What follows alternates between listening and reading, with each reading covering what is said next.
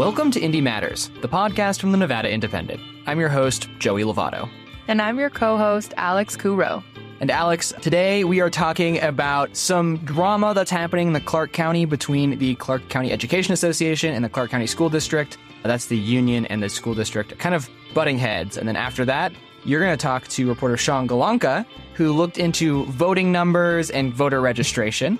And then at the end of the show, I'm chatting with reporter Noelle Sims about some outrage over some LGBTQ plus content that's being put into some libraries in Washoe County. Yeah, I'm excited, Joey. Let's get started.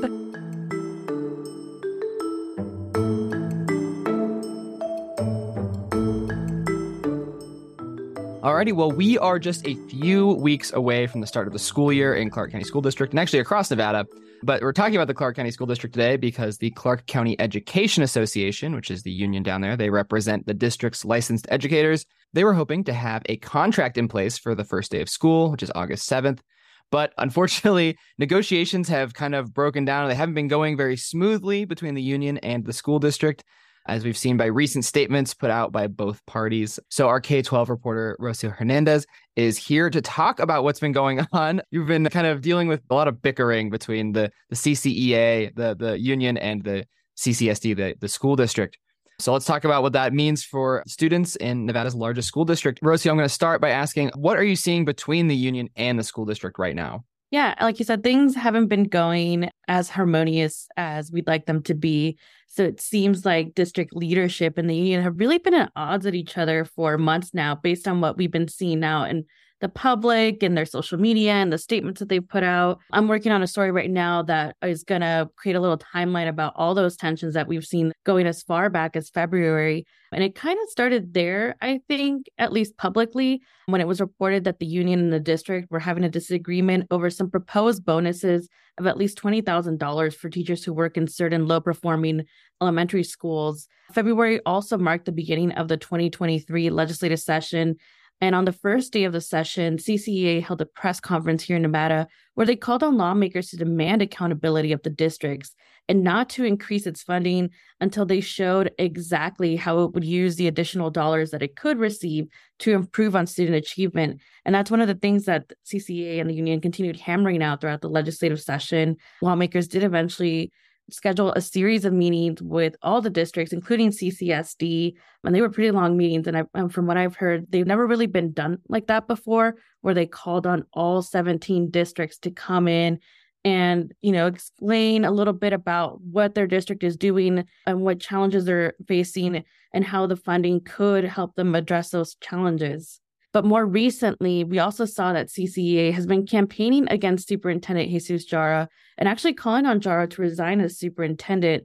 They had a survey where they showed that a majority of their members don't have any confidence in Jara, and they've been calling him out and also pointing to some low-performing statistics and data showing that students aren't as proficient in reading and writing and math as others would like them to be. And just last week, actually, the district announced that some of its schools' start and end times were going to be adjusted. And the district said in a statement that this was happening because the union refused to agree to continue or establish contract waivers that would allow administrators to extend the regular school day without, quote, additional unreasonable, end quote, concessions by the districts. So those are just a few of the examples of the tensions that we're seeing right now between the district leadership and CCEA. It's definitely kind of a lot of bickering happening and stuff. And it seems like it has gotten kind of ugly. And so in the middle of all of this, the union and the district are in negotiations for the contract for the next 2 years. So what is the union actually asking for, and where is the district on all of these asks? So primarily, one of the things that CCEA is looking for is a salary adjustment of 18% for licensed educators over the next 10 years. So it would be 10% and 8% in the following year. And it's not really clear how much this would cost the district or what it would mean for the average pay for the average teacher. But Jara has told the Las Vegas Review Journal that this type of salary adjustment could put the district in the red.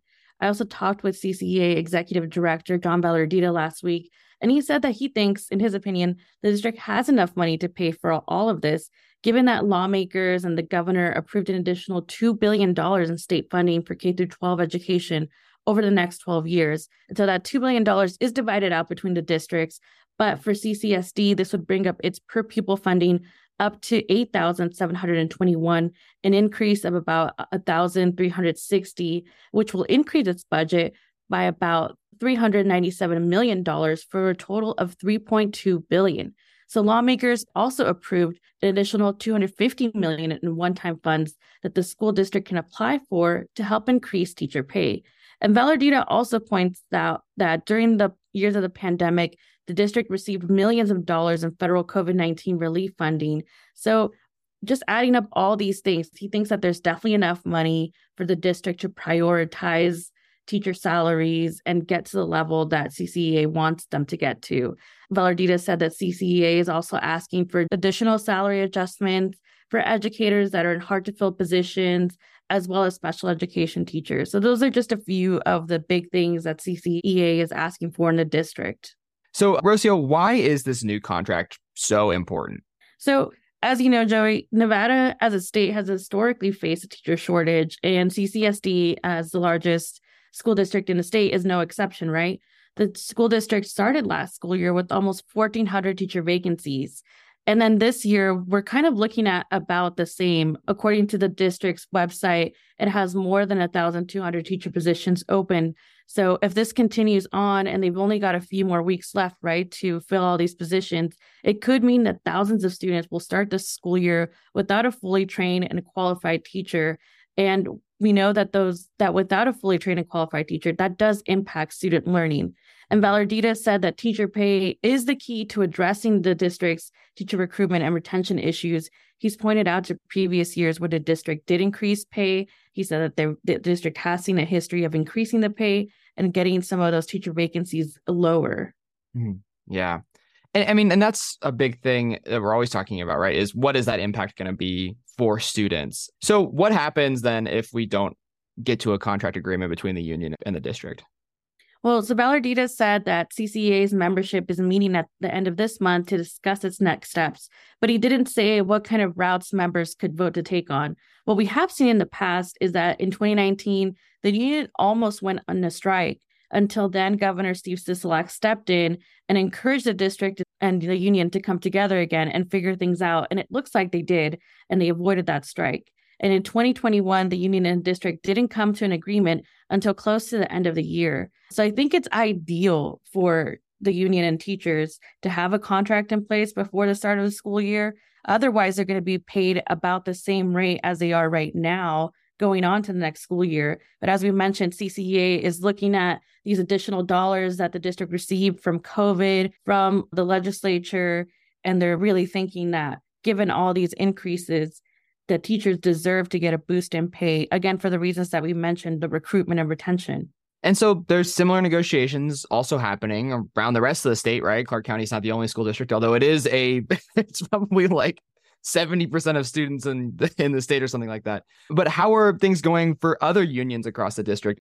So Clark County School District is also in the middle of negotiations with the bargaining unit that represents administrators, principals, known as CASAPI. Their executive director, Jeff Horn, recently told me that their negotiations with the district have been going in good faith, but they don't have a tentative agreement in place yet, but he thinks that they're getting close. I also talked to other school districts like White Pine County School District. They're a lot smaller than CCSD, but the superintendent, Adam Young, said that his district negotiated a 10% cost of living adjustment for its licensed educators and other positions, and an additional 5% COLA going into fiscal year 2025. So like we see as a smaller district where the negotiations are wrapped up, and we did see a nice boost for those teachers. In Washoe County School District, it looks like negotiations with its bargaining unit for licensed educators, WEA, is still ongoing. And last week, Reno Gazette Journal reported that the initial salary offer that the district made to WEA was too low for them. And so it's not clear if the union and Washoe district will reach an agreement before the start of school year there, August 14th. So we'll have to keep monitoring that situation as well and seeing how that goes. The cost of living just in general of the whole state has been going up. Rent is rising, home prices are rising, inflation. We definitely see the hit that's taking on all of our paychecks when we go to the grocery store, right? So for all those reasons, I'm pretty sure that's what's heightening the increase in demand for these teacher pay raises. All right. Well, Rocio, we'll end it there for now, but I'm sure you'll be keeping a close eye on all of this as we ever approach the start of the school year, August 7th for Clark County, August 14th for Washoe County. So yeah, it'll be an interesting start to the school year. We'll see how it goes, but you'll be on the case. So Rocio, thank you so much for chatting with me today. Yeah, thanks for having me.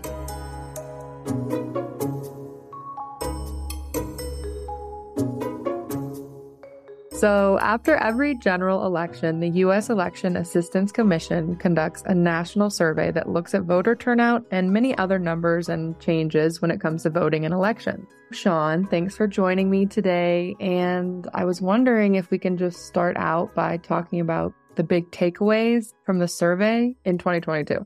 Yeah, thanks, Alex. So this is, a national survey of election policies, procedures, voter turnout. It's like the go-to source for election data across the 50 states. One of the key things I saw looking through this latest edition of the survey was a slight drop-off in turnout during the 2022 midterm election. I think we heard a lot of speculating about the drop-off and the decline in turnout from 2018 to 2022. I think there were a lot of people raising alarm about the drop-off being bigger than it was because there was a significant drop-off in terms of active registered voters. But in terms of the overall citizen voting age population, Nevada's turnout declined pretty minimally from about 48% to 46.6%. And why, I'm very interested in this, do you think that number did decrease? In terms of overall turnout, I'm not sure I could speak to anything more broadly because I think the differences weren't really significant enough. But in terms of the active registered voters, part of the reason we saw a bigger decline there, I think it was maybe a 7 percentage point difference in turnout between 2018 and 2022, was because Nevada has significantly more registered voters than it did in 2018. And that was pretty much driven by the adoption of automatic voter registration in 2020. And that's because with automatic voter registration, basically anytime you go through a DMV transaction is an instance where your voter registration could be updated or unregistered voter could be registered if they aren't already. So we've seen a lot of people who aren't necessarily motivated to vote, but they're being automatically registered. And so that's kind of why we're seeing that drop in turnout. And I know that the mail-in voting has changed. Can you talk to me a little bit about how that has changed and how that's affecting these numbers? Yeah, I mean, I think that was really the most significant change in terms of our elections between 2018 and 2022. It came about as a pandemic emergency measure where in 2020, we had widespread mail balloting. And then in 2021, Democratic lawmakers basically passed a bill permanently adopting that practice of universal mail balloting. And that actually makes Nevada pretty unique nationally. We're only one of 8 states, along with the District of Columbia, that has a universal mail-in ballot system. In years before 2020, the vast majority, probably 90+% of ballots were being cast in person in Nevada. And a lot of that came during early voting. Nevada has a very long early voting period. But now in 2022, a little more than half of all ballots cast were mail ballots. And as far as the numbers go and kind of the trends compared to these other states where there's also mail-in ballots, how does Nevada compare? Right. And so that was, I think, another really key thing from the survey is that compared to those 8 other states, which that includes California, Oregon, Washington, Hawaii, Colorado, Vermont, some very Democratic states, as well as Utah. Compared to those 8 other states, Nevada was far, far behind in terms of mail turnout. Nevada's recorded 50.7% mail turnout in 2022. That basically means about half of all ballots cast came through the mail. Whereas with a lot of these other mail states, they were seeing percentages upwards of 90%. I think the closest in terms of other states was Vermont at around 68%. But also relative to those other states, Nevada just has generally less turnout. That is funny because I've said this before. I'm from Oregon and we do mail-in voting. I vote by mail. Oregon was the highest on the list with 99.6% of ballots cast through the mail. Yeah, so I've seen it be really successful. It is a new thing here. Nevada is still getting used to the practice. It was only first used in 2020 during the pandemic. But I think some of the other states on this list, like I believe California, really only moved to this universal system as recently as Nevada did. And so there still is an ongoing effort to really get people on board with it. And I think it's also pretty clear in one other metric from the survey, which was basically the percentage of mail ballots returned. So that was kind of measuring if we send out 100 mail ballots and 90 people cast votes through their mail ballot, that's a 90% return rate. Among those 8 states that have universal mail-in elections, Nevada was dead last in terms of their percentage of mail ballots returned. So out of about nearly 1.9 million ballots sent to Nevada voters, there was only 28.2% of those that were actually cast and were used. And how do you think that is going to turn out in our upcoming 2024 elections? I think we'll certainly see that on the rise. One key difference was last year was a midterm election. This upcoming year is a presidential election. Generally, there's just higher turnout in presidential elections. So I think on the whole, we'll see those numbers rise. There probably will be a little bit more adoption of mail-in voting just because where the state is at and people are getting mail ballots, they're probably more likely to use them. But I think it's going to depend. I know there's certainly some distrust of the system. The Secretary of State's office is working on some educational materials and voter education to let people know, hey, this is how our system works. It is secure. And we'll see if those numbers do really tick up in 2024 and 2026. That's going to be interesting to watch. And I'm sure as it gets closer and closer, we'll definitely be talking more and more about this. But thank you so much for talking with me today. Thanks, Alec. It was good to be on.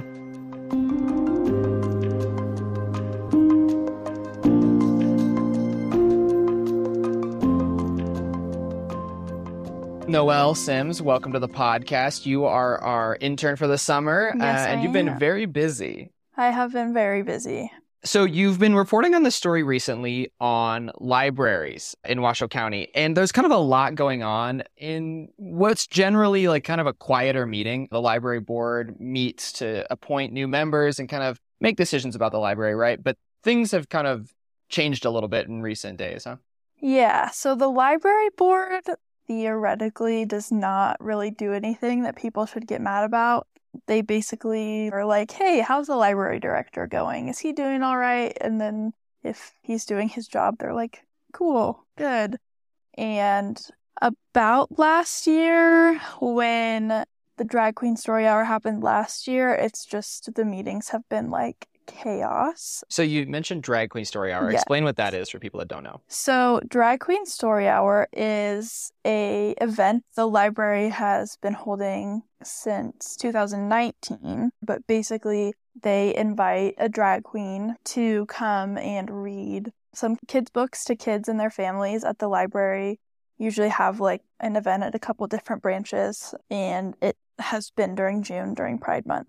And so it just happens once a year during June. They have Drag Queen Story Hour. Yeah, once a year during June, but basically for the last year, like every month, the library board meeting, there have been public commenters there to talk about what they feel is inappropriate content for children, including LGBTQ library books. So even though that's sort of a once a year thing, it's been a constant source of contention. Yeah, and this is actually like a more of a national issue as well. Like this is being discussed nationally, and it kind of is coming up in a lot of different libraries. It's not like this is unique to the Washoe County library system. Yeah, this is not unique to Washoe County. It's happening in Vegas. It's happening in rural libraries, and it's happening all across the nation. We've seen a lot of states in the last year or so pass laws banning drag performances in front of minors and things like that. There's been a lot of legislation around that. There has not been any of that in Nevada. The people coming to these meetings are almost the same people every time. It's a very specific group of people that are very vocal. And so some of the contention that's happening right now is that there was a decision to appoint a new person to the library board recently. And what kind of happened there? How did that play out? Yeah, so yesterday I was in the Washoe County Commission chambers for 8 hours. It was long. There were a lot of agenda items. One of them, and the one that I was most interested in, was the board was going to vote on whether or not to reappoint Amy Guillieri to the library board, and she's the current chair. And this vote that they made is like the only place that the county commissioners have any say over what goes on in the library world in Washoe County, and they voted 3-2 not to reappoint her, which I think came as a surprise to a lot of people. I spoke to Amy on the phone earlier today, and she was not as surprised as some other people. She wasn't exactly sure. So a lot of people were there to speak about why they thought she was not a good fit because she was supporting Drag Queen Story Hour, LGBTQ plus content in libraries. And to be clear, the books that are available to children are age appropriate. It got pretty heated. There was yelling out of turn. There was, a couple moments where it seemed like the meeting might have to go into recess to let everyone calm down. It didn't, but it was quite heated. So I also wanted to talk about, this is just talking about children's books. We're not talking about like books broadly throughout the library. They're specifically focusing right now, at least on children's books. So it depends who's speaking. Some people will say, I'm not against homosexuality. I'm just against there being books with, gay characters in them available to children. And there are some people that say that these books shouldn't be in the library at all. Mm-hmm. So it depends who you ask. Okay. So let's jump now to this vote to replace Amy Guillieri because she wasn't reappointed. So who is going to be replacing her? So basically at the end of the meeting, Commissioner Claire Andriola, she was kind of the surprise vote against Guillieri. And so at the end of the meeting, she then made another motion basically to open up an application cycle to fill Amy Guillieri's seat and another seat that became vacant on Friday when another board member resigned. So they'll start looking through that. They will have another sort of similar meeting where they've read through all the applications, talked to people, presumably, and then they'll vote to fill those vacancies, ideally within 2 months, but there have been library board vacancies for much longer. And Amy told me on the phone this morning that she's not planning to reapply. Mm-hmm. So it will be 2 completely new people. She could reapply if she wanted to, but she's not planning on that. So we've been talking about libraries, Noelle, and this is a pretty interesting topic. I'm sure there's going to be a lot more discussion about it. But I wanted to end with something a little bit fun and maybe a little unorthodox for generally a news segment. But you and me are both big readers. What book are you reading? Give our audience maybe a book recommendation. Yeah, I am reading Fury by Salman Rushdie. It's my first one I've read of his. I know it's not his most famous, but it was $2 at Grassroots. So going for that. It's really good. I would recommend it. It's not the happiest book, but I think it goes by pretty quick and it makes you think about the role that anger plays in our world and how we treat each other and how we treat ourselves. So, yeah. What are you reading, Joey? I'm currently reading a book called Death's End by Cixin Liu. I think that's how you say it. It's the third book in a big, sweeping sci-fi trilogy. And if you want to read the first book in the trilogy, it's called The Three-Body Problem. It's very popular. And it's really weird. If you like a weird sci-fi book, it's also very long. It's like 800 pages. So. Oh, I might be out on that one. Might have to just pass. Well, Noelle, thank you so much for joining us on the podcast today. And I'm sure we'll be hearing more of your reporting soon. Yeah, thank you.